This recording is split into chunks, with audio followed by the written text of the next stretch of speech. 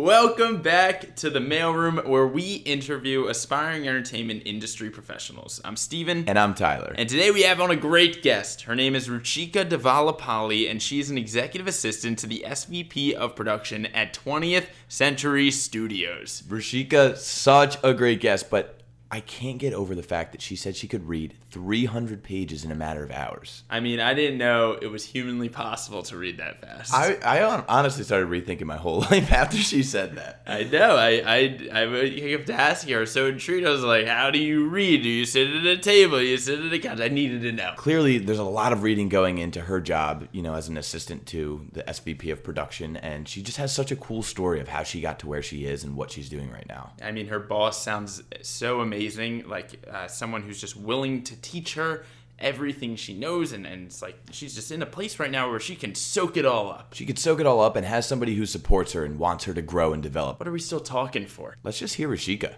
Welcome to the Mailroom.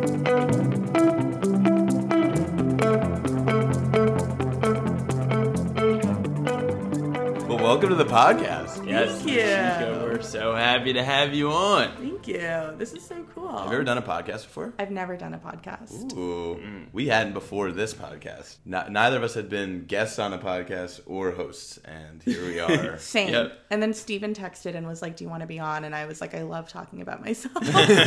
Welcome to Hollywood. Yeah. I know, basically. Who loves talking about themselves in Los Angeles? Rarity. So, Ruchika and I know each other because before my current job, I was an assistant to a director who is working on a movie, possibly, with 20th. 20th. Yeah. Yes. Specifically with my boss. Yes. So Steven and I were on emails together, notes calls together, the whole shebang, and now we're not anymore. Now we're not because and I know you guys had gotten drinks Yeah. once before, but Yes. it's so cool because a lot of the time, especially during COVID, like you're working with these people, and for me, working in production at the studio level, and I'm emailing them every day. I feel like I know these people, but I've never met them. Yeah. Was it kind of weird meeting for the first time, getting drinks, or not really? I feel like we also didn't interface too much. We didn't, yeah. No, it was like maybe a few email chains we happened to be on. Wait, but by the way, like he didn't even reach out over email. He reached out to me on LinkedIn. I went around the easy way Who to is LinkedIn Pro? Yeah. I do have LinkedIn Pro. Pro tip, reach out to your contacts on LinkedIn. Did that change anything? Like, was it better that I reached out on LinkedIn, or would it have been better if I just shot you an email? I think it would have been better if you'd shot me an email. But luckily, in your description, it said that you worked for Benson Lee, and I was like, so you put I it know two who and two that together. is. Yeah. Right. And now here we are on the podcast. I feel like we've known you forever. Forever. It's been years.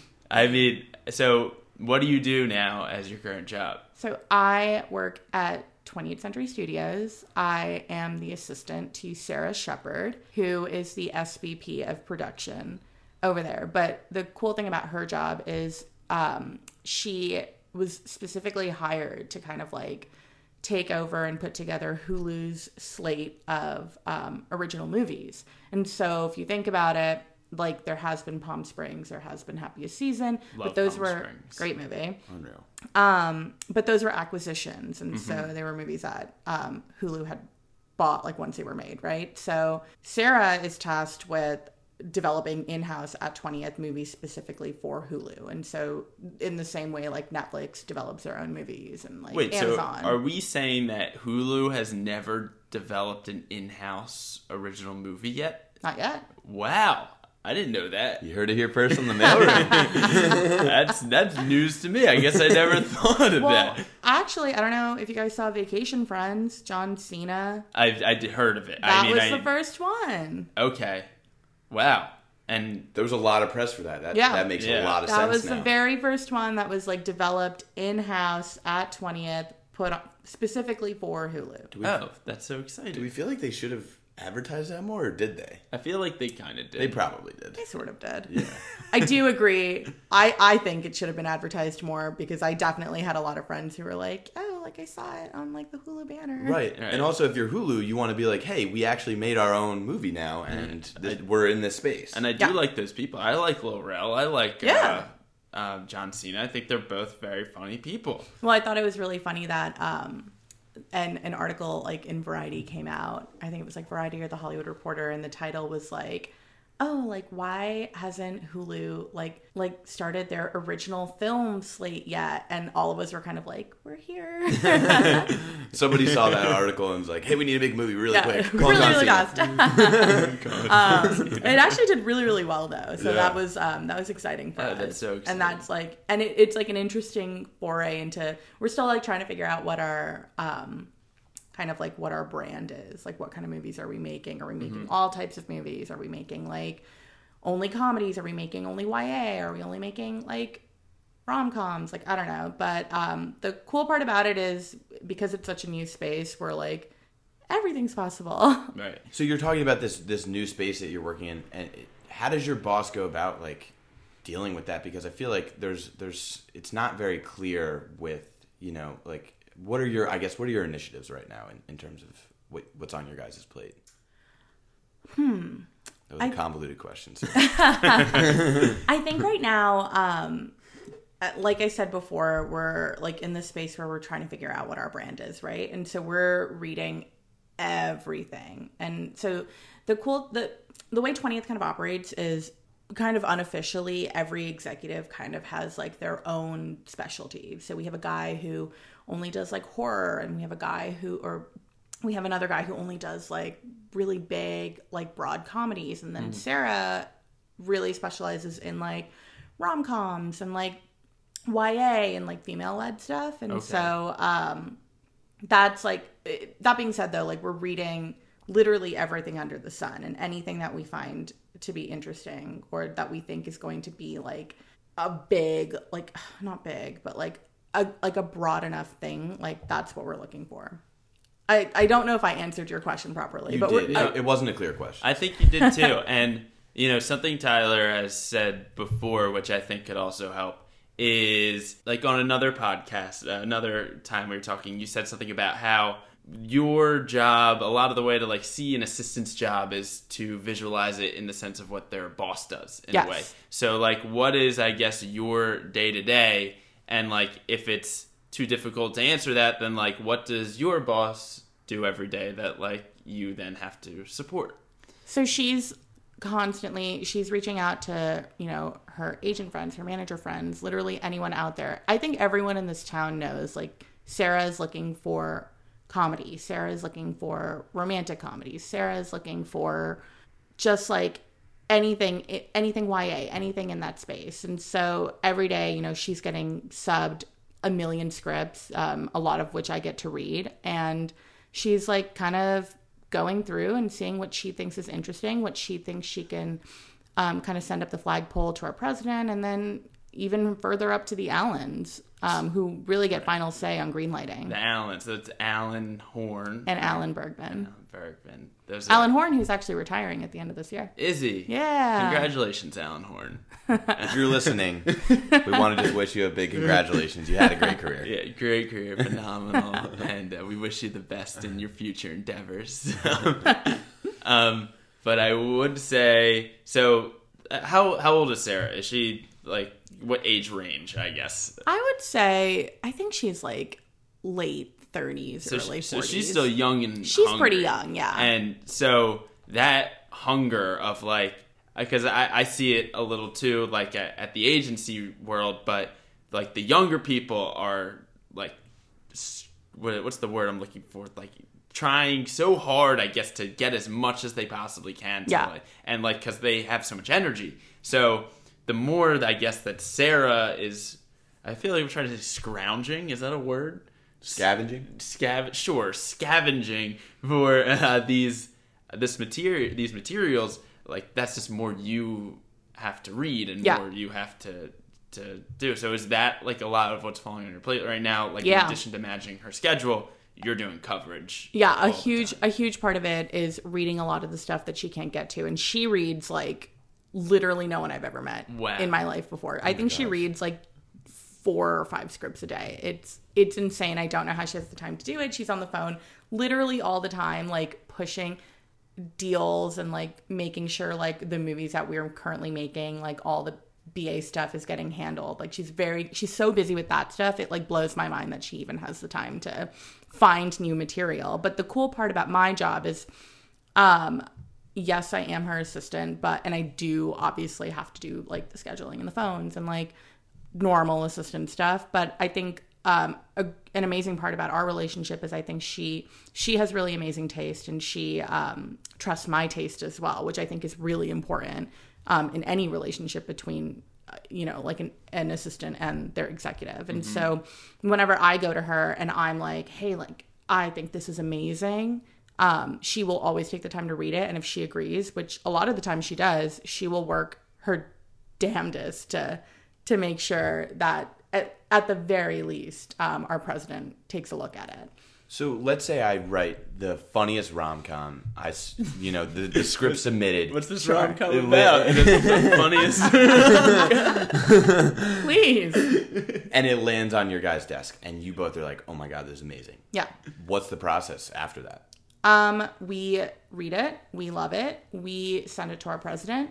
We get our president to read it. If he loves it, then we buy it. Has there ever been an instance where maybe the president doesn't love it, but Sarah's super passionate about it and really wants to do it? Yes, all the time. Really? She is, like, again, she's incredible. Like, the way I've seen her, like, push and push and push for projects that she truly believes in. Because you have to remember, like, she is pioneering basically this, like, well, pioneering feels like a really strong word, but she is, like, putting together this slate of movies that does not exist at the moment, right? And it's a new space, especially for people or executives who've worked at a studio for a very, very long time and have a lot of like institutionalized knowledge and like sort of like what they're working or what their knowledge and like what they know. It's really hard to come at it. It's really hard to come with like new information, right? And so,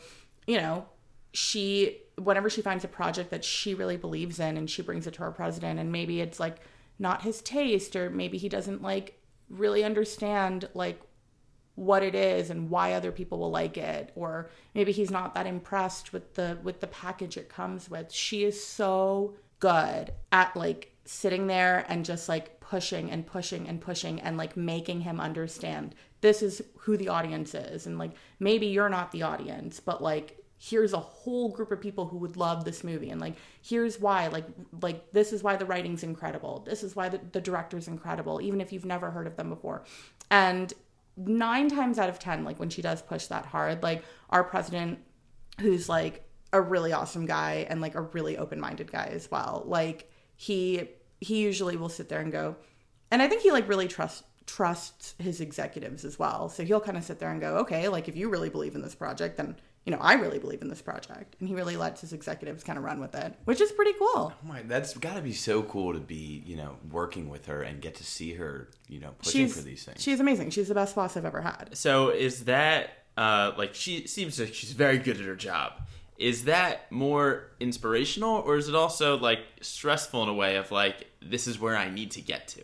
That's a really good question. It's both. So it makes me feel like, I feel very proud to work for her or someone like her, and I feel very like it's funny to say that, like, whenever like I talk to the other assistants like in our department, jokingly everyone's always like, oh, like you have the best boss, right? I take a lot of pride in that. It does not make me uncomfortable. It does not make me feel like, oh my God. It makes me feel very, very good to work for someone that so many other people respect. Mm-hmm. That being said, yes, it's very intimidating because I actually had a conversation about this with one of the junior execs over there who has worked with her for a really long time. She came with her from Disney Plus. I remember talking to her being like, I just feel like I'm not doing what I need to be doing to get promoted. Like, I just like don't feel like I don't think I'm ready to be promoted yet. And she was like, what are you talking about? Like, you're reading, you were like putting together directors lists, you're putting together writers lists. Like, you have like, you've been doing this for 5 years. Like, you have the knowledge you need, like to become a CE, to become like a manager, whatever that next step is. Right. And I just kept saying like, no. Like, I hear Sarah on the phone every day. Like, I cannot do what she does. And the junior exec was like, you're literally comparing yourself to a woman who has like 20 years under her belt, like 20 years more than you. So it's hard to not compare yourself because, like you had said earlier, you know, we look at our bosses as, you know, being an assistant. The whole point of being an assistant is we want to learn how to do our boss's jobs. And it's cool because you understand your boss's job and you understand the business and you understand how things work. But on the flip side, you also are seeing your boss do work at just like a level that you are not at yet. And sometimes I can admit it makes you feel very insecure about the level of work you're doing. So that's definitely like a hump I'm trying to get over. Because no, I don't know. Like Sarah can like literally read a script and like immediately know like, oh, like I think like this would be a great director and like I think that would be a great writer, and like in 3 days she'll have a package that she can take to our president, and I'll be like, I don't know how you did that. Like, what? If you can find me an assistant in Hollywood that doesn't feel that same type of insecurity from working for a high level boss, I would be impressed. I would love to know. Yeah, I would really love to know. I would. You should have that assistant on the pod. Like, let's find him. Please help find us. that person. I just like need that level of confidence in me. Seriously, It's crazy. I feel like everyone can relate to that too. Yeah. I'm just thinking about it in terms of my job. Like when you just have someone who's so good at their job and you're just like, why am I not? And yeah, it's very natural. Yeah, but also like you said, there are those moments that I feel like all of us hold on to in our jobs where we get to see our boss in their element, doing what they do when they're doing it the best. And you just, that feeling of just like, oh my gosh, this is the coolest thing ever. I love this so much, and I respect them so much for it. Yeah. I think that's what you can hold on to and really just use as your inspiration for yourself. I totally agree, and it's definitely something like I hope to do whenever I get promoted. So is her job what you think you want to do? I think so. Okay. Yeah. I think, and for a long time I've thought that I really do want to come up at a studio, whether it's on the TV side or it's on the feature side. I haven't really decided what I like better yet, because I worked in TV forever, like literally my entire, since I graduated. And this is like my first time. When the job came up, I wasn't like super excited about it, because I was like, oh, I don't care about movies. I don't even watch movies. But like, when I found out it was like features for Hulu, that was a lot more interesting to me. Which I feel like a lot of people don't agree with. Mm-hmm. Definitely. Yeah. So I like the way I always try to understand it is, and like correct me if I'm wrong, but like a production company is almost the salesman. Like they will collect scripts, they'll find the scripts or the stories or just the novels or whatever they're putting, and they'll pitch it to either studios or networks to eventually make it. But and then I would always think of like the studio side is the ones who receive the pitches, but it seems like you're in this space where you get to do both. You get to hear pitches and you get to make pitches because you're at a studio, but you're also an in-house production company. Is that right? Yeah. Well, okay. I think that's a characteristic of working in features. Like because again, like something that I needed to learn as well. When I worked on the TV side, I worked at 20th TV. And so I was doing like I was listening to the pitches and all of that. But at the end of the day, we were still pitching and selling our projects to the network. The network was the buyer. And so the network had the final say. And so now I'm in this now I'm in features, and all of a sudden like we have the final say, because I mean there is no network, right? Like right. You make your movie and then you like we distribute whatever we make. And so that's been the interesting thing. Listening and working with production companies and kind of like listening to what they have, because they, like you said, they do a lot of the brunt work. But I think a lot of it too is we also have a really cool opportunity to go out and find stuff that we're passionate about, whether it's a script that's floating around, a spec that's like going around town, a script on the blacklist even. I can even come in with like a book that I love, and if there's no studio attached, I can show up and be like, I think this book's amazing, and I think this producer that we have a deal with would do a really good job adapting it. So you could just find stuff on your own. And do Always. you do that all the time? Yeah. That's great. Yeah. How often are you reading? How often am I reading? Oh man, so I do read a script a day. I try. I don't want to pretend I'm like super assistant reading like 5 scripts a day. Law of averages. Like I do read a script a day. And then obviously like my weekend read, I try really hard to make sure I'm like keeping on top of, what Sarah tells me to read. But at the same time, like I try really hard to like go on the blacklist, and I'm trying to like read a bunch of stuff that I find really interesting there, which is really intimidating because the blacklist is massive and there's so much to read on there. That is crazy. Yeah. I didn't know. Anyone can just go on the blacklist and read. Well, you do need to have an account. Oh. And so Sarah has an account, which I use. You just go on and read scripts. Yeah, it's actually... And does someone filter out like the blacklist already? Like those are they just a list of unmade scripts? Yeah. Or are they like good unmade scripts? They're good unmade scripts. Good unmade scripts. So I think a script on the blacklist, it needs to be approved. Okay. And selected to be on the blacklist. But yeah, like some really, like Fargo was found on the blacklist. And I think like The Social Network too was found on the blacklist. Wow. Just like some really amazing movies that were like kind of like cast aside but put on the blacklist and were found and made. That's so interesting. And I know like as an assistant, when you're trying to be like proactive and you're trying to like show your moxie and show like how you're able to like go out and find things, I remember Sarah asked me to go on the blacklist, and she was like, just like kind of peruse around, read whatever you'd like. And I went on there and I found the script about Bollywood fusion college dance teams, which I thought was really funny because every single one of my like Indian friends out here in LA was on the UCLA Bollywood fusion team. No way. Just every single one of them. And so when I saw it, and the title of the script is literally like the name of the final competition. And so I saw it, I laughed, I was like, I have to read this. And so I did, and I like texted all my friends, and I was like, LOL, like someone wrote a script about this. And then like a week later, I remember I was in a meeting with Sarah, and she was like, Ruchika, like, did you happen to read anything on the blacklist? And it had occurred to me in that moment that was the only script I had read. And so I pitched it, and I was like, if you want it, you can read it. And she read it. She ended up loving it. No way. Yeah. And she loved it. And she was like, oh, like, I think like Lily Singh would be like an amazing person to attach to this. What do you think? And I was like, well, yeah, like she was on one of these dance teams when she was in college, like back in Toronto. So that would be pretty appropriate.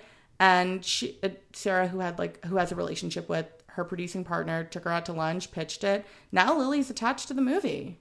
Look at you. As a producer, not talent. And it's not a movie that we're doing because, unfortunately, the way things work in this business is, yes, we can bring a script, and yes, we can be proactive. But at the end of the day, if our president doesn't think it's a go, then it's not a go, and the project just unfortunately is not able to be put together. At the end of the day, it's just one person who has that say at the end. Like how many people? I don't want to say like one person. I think if it's like a pretty incredible package, like Sarah does a really good job of going to the mat. But I think for this one, it was like a pretty like unknown baby writer. Yes, we were able to attach Lily, but like, and Sarah, like, kudos to her. Like, really, she did go to the mat and she did try really hard to convince him. And then, at the end of the day, he just like, it wasn't what he was looking for the streamer. I mean, that's the decision you get to make as president of the studio, right? Sure. And so, but things like that happen all the time. That's fair. Yeah. So you mentioned something too. I feel like it's the first time we've ever talked about it on this podcast. So maybe I'm wrong, but you mentioned weekend read. And I think weekend read is such an interesting aspect of in this industry. Like, do you mind talking about it and going into detail a little bit of what you do on your weekend read? Yes. Again, I have a better boss than most. And so my weekend read is very flexible in that if I don't get to everything, I don't get to everything, and she's not going to rip my face off. But I do know that like some people, that like weekend read is a 24-hour turnaround. Like you are handed 7 to 8 scripts that you're expected to read over the weekend, and you need to have coverage written on, and you need to report on Monday what you liked and what you didn't like. It's like a book report. It's literally a book report. And it depends on your boss. I know at the studio most execs don't want I think like the structure is like a page-long summary, like half a page of thoughts, something to that degree, right? No one at the studio wants that. Like, really, they're looking for like a quick paragraph synopsis, tell me what happened, and then like a quick paragraph of this is what I like, this is what I don't like. Sure. And I mean, obviously, if you have like a lot of thoughts, then great, you have a lot of thoughts. But if it's a script you're passing on, like, no one wants to read a page of your thoughts on a script you didn't like, right? Like, that makes sense. So how many scripts or books are you getting handed a day or a weekend? A weekend, I would say about 2 to 3. It's nothing crazy. I think I spend about maybe like 2 hours a day. Yeah, 2 hours a day, I would say. So 4 hours total on weekend read. It takes me about an hour to like crush through like 100 to like 115 pages, which is like the average length of a feature. That's really good. And so are you mostly just reading scripts and not books? Yeah, mostly reading scripts. I do love books, and so when I can read a book, I do, but they're very time consuming, and so I don't find myself reading a ton of books. Right. And do you even find yourself reading things for pleasure anymore? Yes, I actually do. Well, again, I love to read books. Like, my apartment like is literally decorated with books. Envious. Like, I'm a big book person. Favorite book? Oh my God, don't ask me that. I don't know. I have no put you on the idea. spot. I had no idea. No, it's fine. I do not have a favorite book. My favorite book is Catcher in the Rye. I love Catcher in the Rye. I love Catcher in the Rye. Is I haven't read your favorite book? It would not be my favorite book. But I haven't read it since high school. Yes, I didn't read it in high school, so I read it after. And you probably had a deeper appreciation for it. I did. 100%. I loved it. I feel like books that you read in high school, books that we've had to read in high school are probably incredible if you weren't forced to read them. Right. I liked Gatsby. Oh, I loved Gatsby. And I liked Of Mice and Men. I actually never read that one. Yeah, you love books. You never read of Mice and Men? I've never read Of Mice and Men. It's such a quick read. Did you read Lord of the Flies? I read that one. Lord of the Flies. I love To Kill a Mockingbird too. That's also one of my favorites. Those are great. Actually, 20th is doing like a whole Agatha Christie thing, and I loved Agatha Christie, which is actually kind of morbid, but I loved Agatha Christie. What's Agatha? And Then There Were None. Should I know that? And Then There Were None? Mm-hmm. I don't know that. That is a classic. Well, look at me. Might as well quit everything and leave. But yeah, I do try to read for pleasure when I can. And when I am reading for pleasure, I'm able to get through a book pretty quickly. It'll take me about, I'd say like 3-ish hours to get through like a 300-page book. That's insane. Well, when you read so much, like I feel like you get faster and faster and faster. You must read a ton. Well, you have to, right? I guess so. I have to sometimes like read a page over again to make sure that I'm comprehending There are everything. times I read a whole chapter and I'm just like, I don't know what I read. I've 100% had to sit and read scripts, and like I'll read the same page, and it'll just be dialogue. Or actually, the worst is when like they're all action description pages, and you're just like reading, and like you can't, like your imagination like just doesn't work that day, and you're not able to picture the things happening. I've had that happen. So what's your setup? You sit down and go to read a script. Do you print out all the pages? Do you have a Kindle? Do you read it on your laptop? Do you have a pencil in front of you? You're on a couch? We are environmentally friendly. I read most things on my iPad. I have like a little pen, and I like to make notes on my scripts. I don't really do it. I don't find it helpful, to be completely honest. I just do it because it makes me feel important. Really?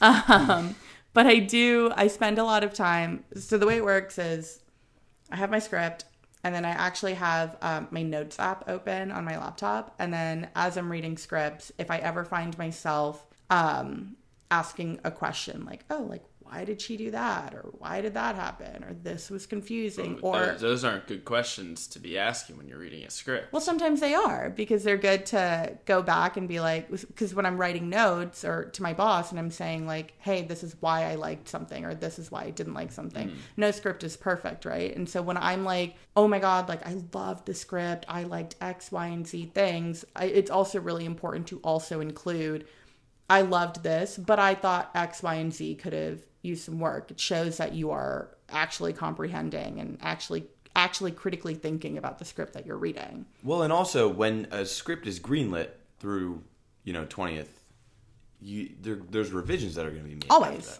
Always. Up until, the day of shooting, right? The movie that we're going into pre-production, we're in pre-production right now. It was the first script Sarah gave me to read when I started back in March. And this was before, like, there was any talks about making this movie. She was just like, read the script. She was, like, kind of in talks with the producers, okay. But, like, our president hadn't okayed it yet. That movie actually was the one she really, like, gunned for.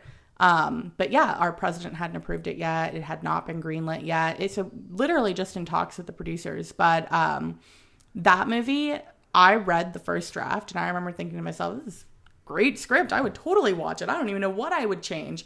That script has gone through like 6 or 7 revisions. And what do you attribute that to? Because I feel like a lot of the times revisions are coming from people's opinions and not always the writers. Yeah, that's a really good point. I think a lot of the revisions are coming from studio execs because our job as a studio executive is to make sure that there are no holes, right? Like we're making sure that when the movie is made, an audience at the end of the day doesn't really have a ton of questions at the end of it. Obviously, those questions you write on your iPad, precisely. They don't exist anymore. They don't exist anymore. They have to be answered. And then, our job is to also make sure that the story flows okay. Our job is to make sure that, like, whatever we're putting on screen fits our mandate. That's a really big part of it, actually. Making sure that the movie is of the caliber that it needs to be for our studio. And so, yeah, like a script can go through and then the other part of the reason there are a ton of revisions is because the studio execs have something in mind, but we're not doing the writing. We're just relaying notes, and it's up to the writer to take our notes and interpret them the way that they interpret them. And so sometimes the writer understands the assignment and will go in, gets the notes, is able to hit the nail on the head with exactly what we were looking for. And then other times it doesn't.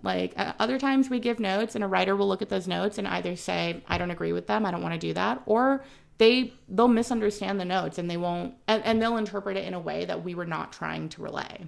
I feel like that if I eventually become an assistant to an executive of a studio or something, production company, that would be the one thing that I would want to know the most of how to effectively give notes in a way that isn't pushing someone to do something, but almost just suggesting something to someone so clearly. Is Sarah very good at doing that? Is that something you've taken away from this position? Yeah, Sarah is really good at giving notes, and I think it's a skill that you have to hone over years and years. And I think one part of it is just reading so much and really honing in on your own taste.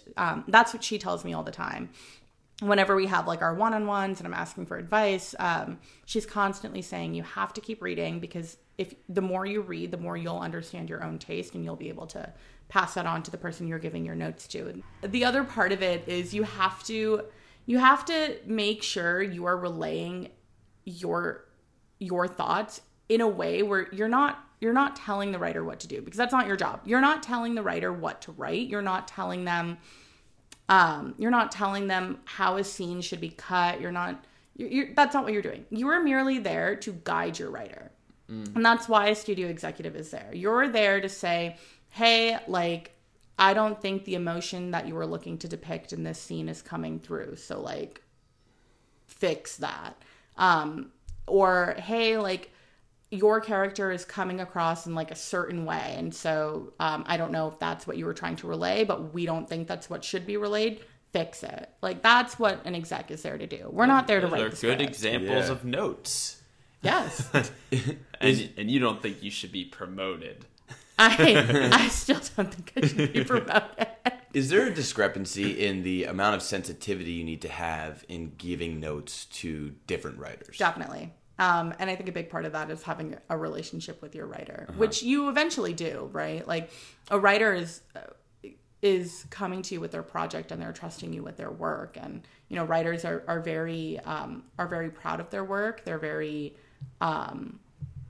they're very involved in their work and they care about their work a lot. And so some writers are really good at receiving critique. And so, you know, executives can go in guns a-blazing being like, I hate this, I hate this, I hate this. Never use the word hate. But, you know, other writers don't like that approach and that's okay too. I certainly would not, if I was a writer, I would not want an executive coming at me being like, I hate this. Right. Please fix it. Well, and I think it's very tough. I feel like when you write something, it becomes your baby in a way. So you care deeply for it. Right. And if people don't treat it, I guess, with the right sensitivity, that could be dangerous. You also want to make sure that, you know, back to the sensitivity of it, you want to make sure you understand where your writer's coming from. Like, you don't know if your writer is drawing from personal experience. Right. You don't know if your writer cares a lot about or like is particularly attached to a certain scene or a certain character. So you want to, you know, the right questions to ask are like, why did your character do this? Or why did you feel that this needed to happen at this time? And again, guiding your writer in a way, but not telling them that you didn't like certain things, but telling them like,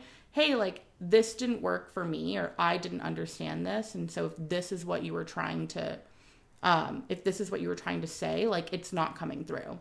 That's truly it. Yeah. Does it ever feel like one side has the upper hand? Like the writer has the upper hand because it's their project, or the studio has the upper hand because they're the ones who are going to fund it into production? Well, that's tough, right? Yeah. Because for me, coming from the studio, like it's so easy for me to say like that, you know, like we are the final say and we have the upper hand, and, you know, writers should be lucky that we're even like looking at our projects. But I mean, that's just like not how this business works, right? Hollywood is an industry of relationships, and you have, you know, something I always think about, and this goes for writers, for executives, even for assistants, it's that you have no idea where people will end up later down the line, right? So you don't want to be the shitty executive that, you know, went to your writer and was like, hey, like you have to listen to me because like I'm the studio and you don't even have a credit under your belt. And then like, what, like a couple of years later, that guy writes a script that goes on to win an Oscar. Like you have no idea. I wouldn't say there's an upper hand to anything. Good. I think like studios have writers that they really want to work with. And so those writers maybe feel like they have the upper hand.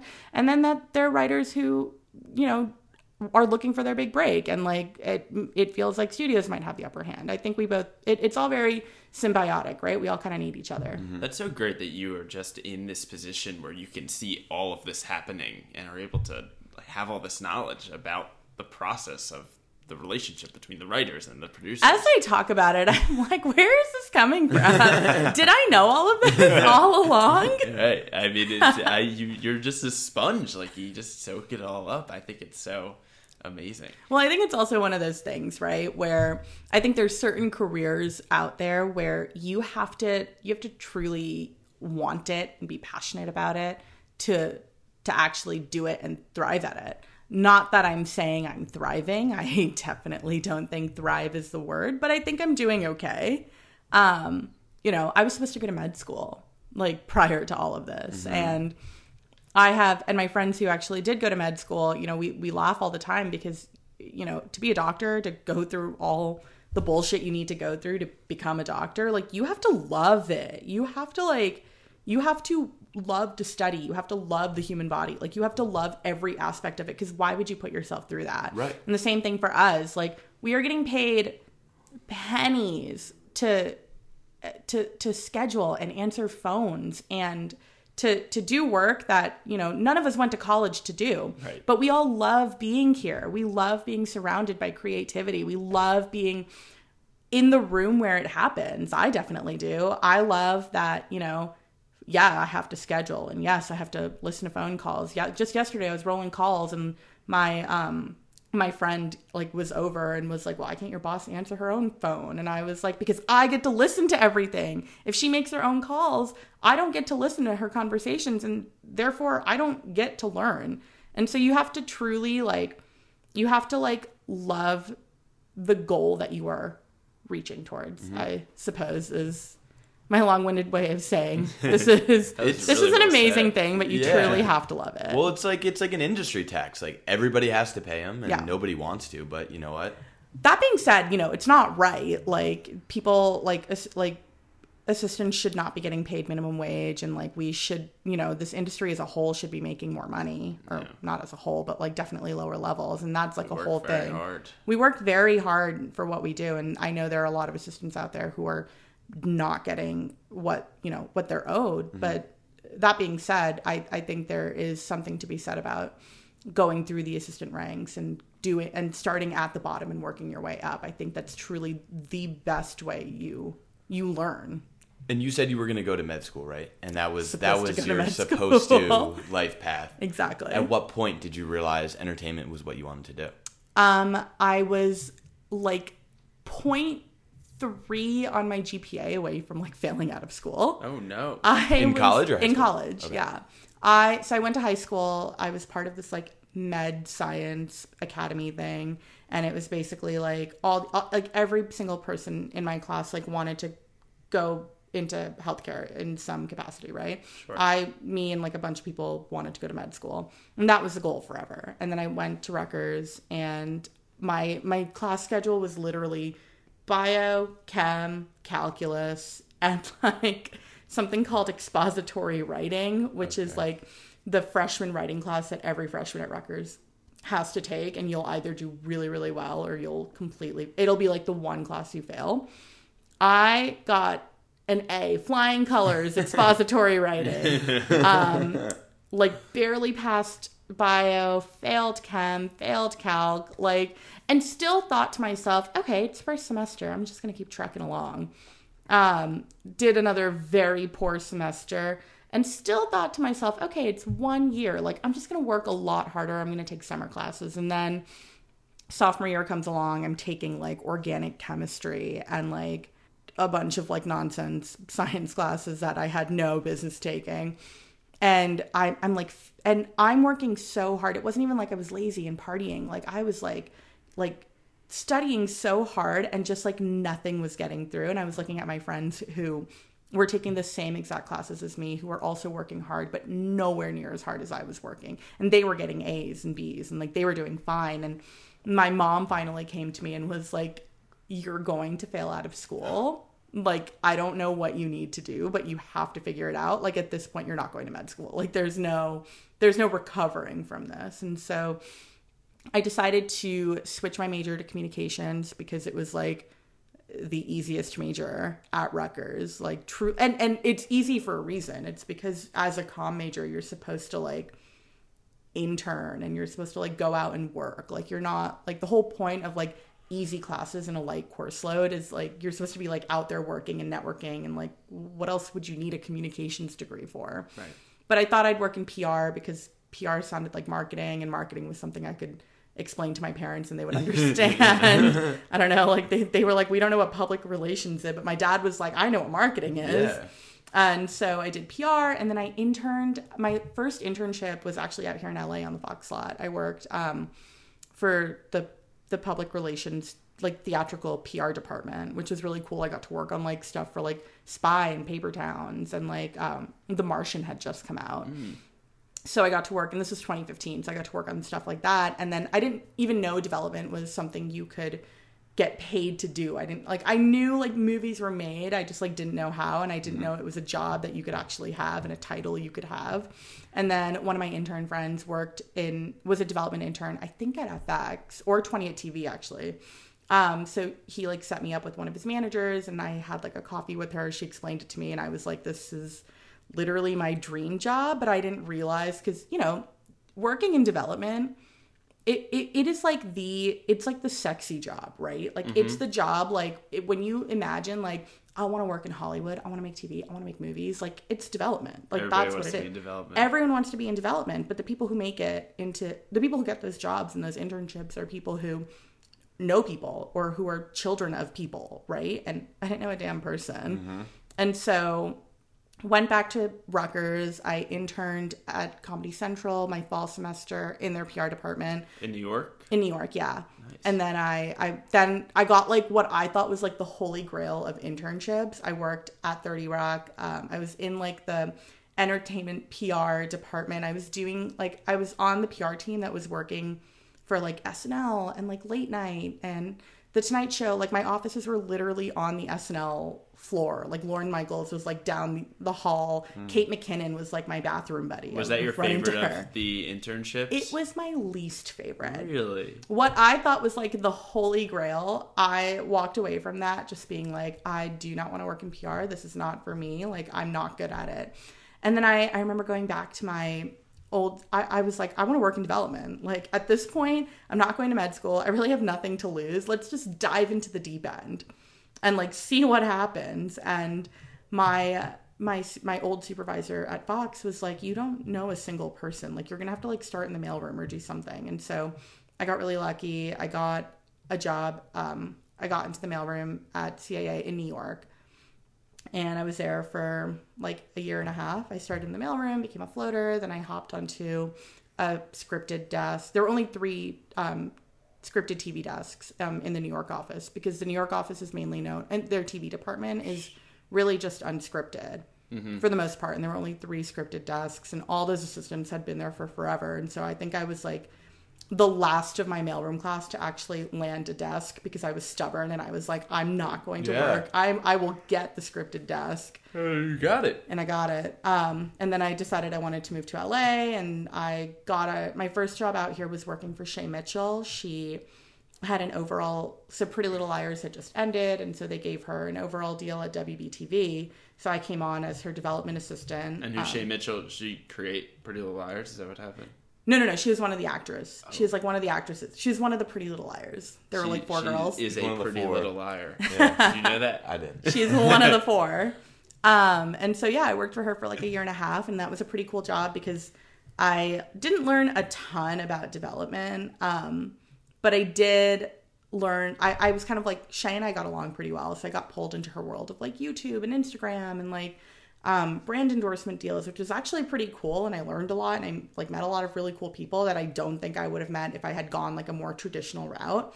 But then, you know, obviously I needed to do development stuff. And so I left. I hopped on over to Jennifer Lopez's production company, which is on the Universal lot. I was there for, I think, like 2 months before the 20th TV job kind of fell into my lap. So Terrence Carter, who's now running the TV department at Westbrook. He's the president of TV there. His assistant, her and I were friends like from when I worked for Shay, and I think she thought I was still looking for a job and didn't know I went over to Jennifer Lopez's, and she was going to go work for Dana Walden, and so she was like, oh, do you want to come in and interview for my desk? And that's sort of how that whole thing happened. Wow. So I got onto Terrence's desk, and then after like 8 months, he left to run Westbrook, and then Jen Gwartz came in and took his place, and then I worked for Jen in person for like 3 months, and then the pandemic hit. And then from like March to December, we were working remotely, and then the reorg happened. This like big Disney 2020, right? Yeah, 2020. So this like big reorg at Disney happened where they were just like reorganizing the departments, and they actually, you know, the reason Sarah's on the features team now is because she used to be running Disney Plus, and they were like doing this thing where they were moving all the creative executives over to the studio side, and like that was like a whole thing. But all in all, my boss ended up leaving 20th, and so I needed to find a new job. And so Sarah needed an assistant, and I was like, here I am. Look at And that. now I work in Sweet features. That which is such a good story. Do you Take think a breath. Yeah, take that shit water. Please. without the conversation you had and your mom kind of shining a light on what med school would really look like Well, for you. we're going all the way back. Yeah, no, All the way. seriously, I'm going all the way back here. Do you think you would have still tried to pursue the medical route without that conversation? I think about that a lot, actually. Yeah. And I think, at the time, I was like, I was like almost a straight A student in high school. Like, doing poorly in school was like foreign to me. And all of a sudden, I'm like getting my term reports back, and like they're like F's and D's on there. And I literally was like, so for 2 years, it was like such a demoralizing feeling, especially when all my friends were doing just fine. And, at the time I looked at my life and I was like, I'm going to be like a failure forever. Like, and I don't think any part of me would have pursued entertainment. I think I would have powered through. I would have, graduated. And then I think I probably would have gone to work for my dad, who works in pharmaceuticals. And that would have been like the easiest thing for me to do because, I had a horrible GPA. So who the hell was going to hire me? Mm-hmm. And then my working for my dad, that's like an automatic job. So mm-hmm. But I don't think I would have been happy. I think I would have just had a job and I would have, done what I needed to do. And I think when I look back on it, I needed to hit that, what I consider to be rock bottom. I needed to hit that moment where I was just like, this is the worst it's going to get. And I needed to hit that point where I was just like, you know what? I have nothing to lose. Let's go work in TV. Let's go work in entertainment. Fuck it. Who cares? Yep. I'm just going to just going to go for it. I can relate to your story so much. I mean, I was studying business my freshman year, and exactly to the same, thing that you experienced. I was completely miserable doing something, and I had always done well in school and was trying so much harder than everybody else, but my grades weren't reflecting that, and I had a similar switch. So I just think it's so important to be able to have, as we've talked about on this podcast so many times, mm-hmm. parents who are supportive of your success and your happiness, and who put your happiness over what society might think is success. Yeah. I look at my parents a lot, and I'm just kind of like, they had no idea what any of this was. No one in my family, no one we knew. My parents are part of a really big Indian community back in Jersey. And when I said I wanted to work in TV, when I said I wanted to work in entertainment, my parents were like, what? And then my mom sat there and I remember this so vividly, where I was like, I'm going to go work in the mailroom. I'm going to go to CAA. I'm going to work in the mailroom. It's going to be fine. And they at that point, my mom was just like, okay, at least she graduated from college. She has a college degree. Right. We'll let her do her mailroom thing. And a year, we'll find a guy for her. We'll marry her off. It'll be fine. Yeah. It was literally and I remember hearing my mom say that to my dad. And I was just like, oh my God, no, and the goal was, if I'm going to pursue this, I'm only going to work at places that my parents can recognize.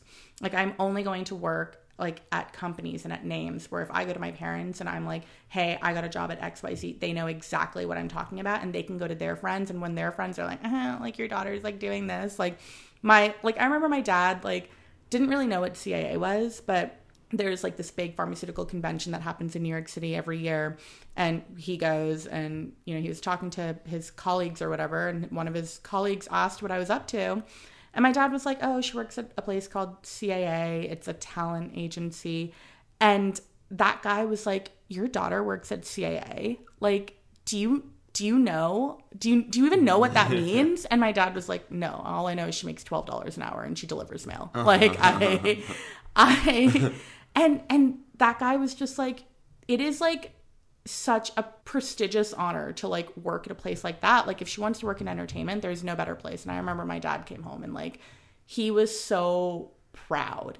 He was just like, I can't believe I didn't even and then I remember he sent me this article that the Hollywood Reporter had published, and it was why Ivy League kids are opting to work in a mailroom straight out of college. And it was this whole article about how, working at CAA, WME, UTA, ICM, working at one of these big four agencies is it's literally entertainment grad school, right? And working at one of them is I don't know. I always used to say working at CAA is working at the Harvard of entertainment grad schools. But it took a really long time for them to understand. And I think after CAA, when I went over to work for Shay, I was still working, you know, at Warner Brothers. And so my parents were like telling everyone like, yeah, like our daughter works at Warner Brothers. And then after that, like when I went to Jennifer Lopez, it was at Universal. And so my parents would tell everyone, yeah, like our daughter works at Universal. And then like I got the job at 20th. And now my dad is like, he goes around telling everyone, yeah, like my daughter works at Disney. All good. All the good. big umbrella. My kids, they didn't go to Ivy League schools, but I got a son who works at Amazon and a daughter who works at Disney. I'm chilling. I think what makes your story so unique is that you set your mind to only getting these jobs in the industry with these large, you know, well-known companies, and you've been successful at it. And that hasn't necessarily posed, you know, I'm not going to say it hasn't posed a challenge to you, but typically if someone's going to do something like that, like it's going to be hard for them to get a job here and there. But it seems like your path has just been, you know, you started at CAA and then you moved up and you just keep going to these other companies, and it's great. Has it been as easy as you just made it seem? No, Not at all. Okay. But I will say, you know, working in entertainment, I don't want to say like, oh, like I worked really hard, and like I mean I did work really hard, but I think a large part of working in this business, and I'm sure you guys can agree, is luck. Like truly just luck. Like it's about being at the right place at the right time and meeting the right people. I will say though, like yes, it is about luck, but like you can't be in the right place at the right time unless you're putting yourself in that position over and over and over again. That's fair. So, like, I definitely don't want to take away from your success and attribute it all to luck there, because, like, there's definitely a rhyme and reason as to why you've gotten so far so quickly. Thank you. Yeah. I mean, okay. Yeah. Okay. So I can agree. It's not all luck. Like I definitely did work hard, and, you know, I attribute a lot of it to blind faith. Just, you know, wanting something so badly and just like applying and applying and applying and like making sure I did everything in my power. Like I remember when I was working for Shay, I was like, I want to work at a studio. Like I don't care what studio, but like I'm gonna work at a studio. And I remember I was on LinkedIn, like just like every I'd be on LinkedIn just like looking for like any recruiter at like NBC Universal, any recruiter at Warner's, like any recruiter at 20th, like literally just and just like, I mean, networking drinks were like a big part of it too. Like any like agent assistant or any like studio assistant that would agree to meet with me. I was going on like 3 to 4 drinks a week, which was not smart. I made no money, but like just like going on all these drinks, just like really, really like telling people how much I wanted to work at a studio. And also just like, you know, there's like a way to do it. You have to like show up and like kind of be like a charismatic person. You have to like not give off like an air of desperation, which I was definitely towing the line. Right. I'd like show up and I'd have to like coach myself into not showing up and being like, do you know if anything's available? Do you have a job? Like, so I definitely did work really hard, and I knew what I wanted, and I think that was a big part of it. Mm-hmm. I think like really helpful. A really big part of it was knowing what I wanted, knowing where I wanted to be, and it saves a lot of time, and then you're just like not getting drinks with all of Hollywood. It's like you have a goal in mind. It's definitely doing that at one point. Yeah, and it was probably helpful to set a target on it. I hope so. Yeah. And it's cool because like a lot of the people that I got drinks with years ago, you know, like I said before, everyone kind of moves on to different things, and like you never know where like an assistant's gonna end up. Like I know a lot of people kind of fall into the bad habit of not wanting to meet with assistants who work at like production companies that they've never heard of, or like just like at companies or management companies they've never heard of. Like, and I think that's a really dangerous game because I think we fall into this thing where we want to meet with people who we feel can help us, but you also never know where that person is going to end up and if they'll end up in a place where one day they can help you. I got drinks with so many like assistants who worked for like lower level managers or like smaller production companies who are now like assistants or even CEs at like Apple and Netflix and like are doing like or even just like working at larger production companies and doing really cool things. Everyone has to start somewhere, right? And like not everyone's first job is going to be like on an original series desk at Netflix. Right. Like it just it doesn't work that way. I mean, sometimes it does, but most of the time it doesn't. No, it does not. Wow. Jinx. So well said. Before we wrap up, there's one more question I want to ask. Please. And if there's any tips you can give to reading your books as fast as you do them, what would it be? It's practice. Practice makes perfect. I grew up like being a total bookworm. All I did was read books. I remember like growing up, like my reward for getting like an A on my weekly algebra test was I got to go to Barnes & Noble and my mom would buy me a book. No like way. that was like the level. That was my punishment. Well, yeah, well, I missed that part of life. How do I catch up now?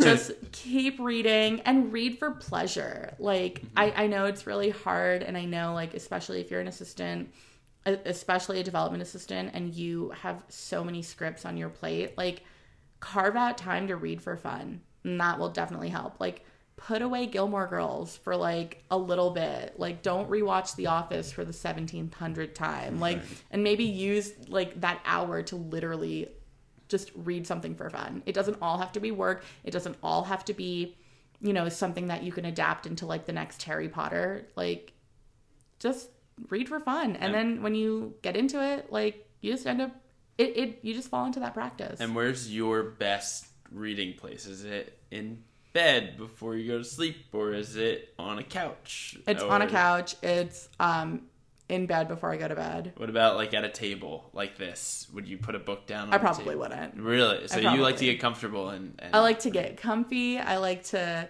like lay down and read. It's not the most comfortable, but I think it's what I've known. You're a casual speed reader. I am. I notice I can read faster if I have a pencil in hand and I'm at a table and I'm just going through. Well, like back in the day before falling asleep to Netflix, it was falling asleep to reading books. I remember like just like sitting in my room, like reading until I fell asleep, which actually isn't great because now like when I went to college and I had to study, like the minute I would start reading, I'd start getting sleepy. Like I conditioned myself. Right.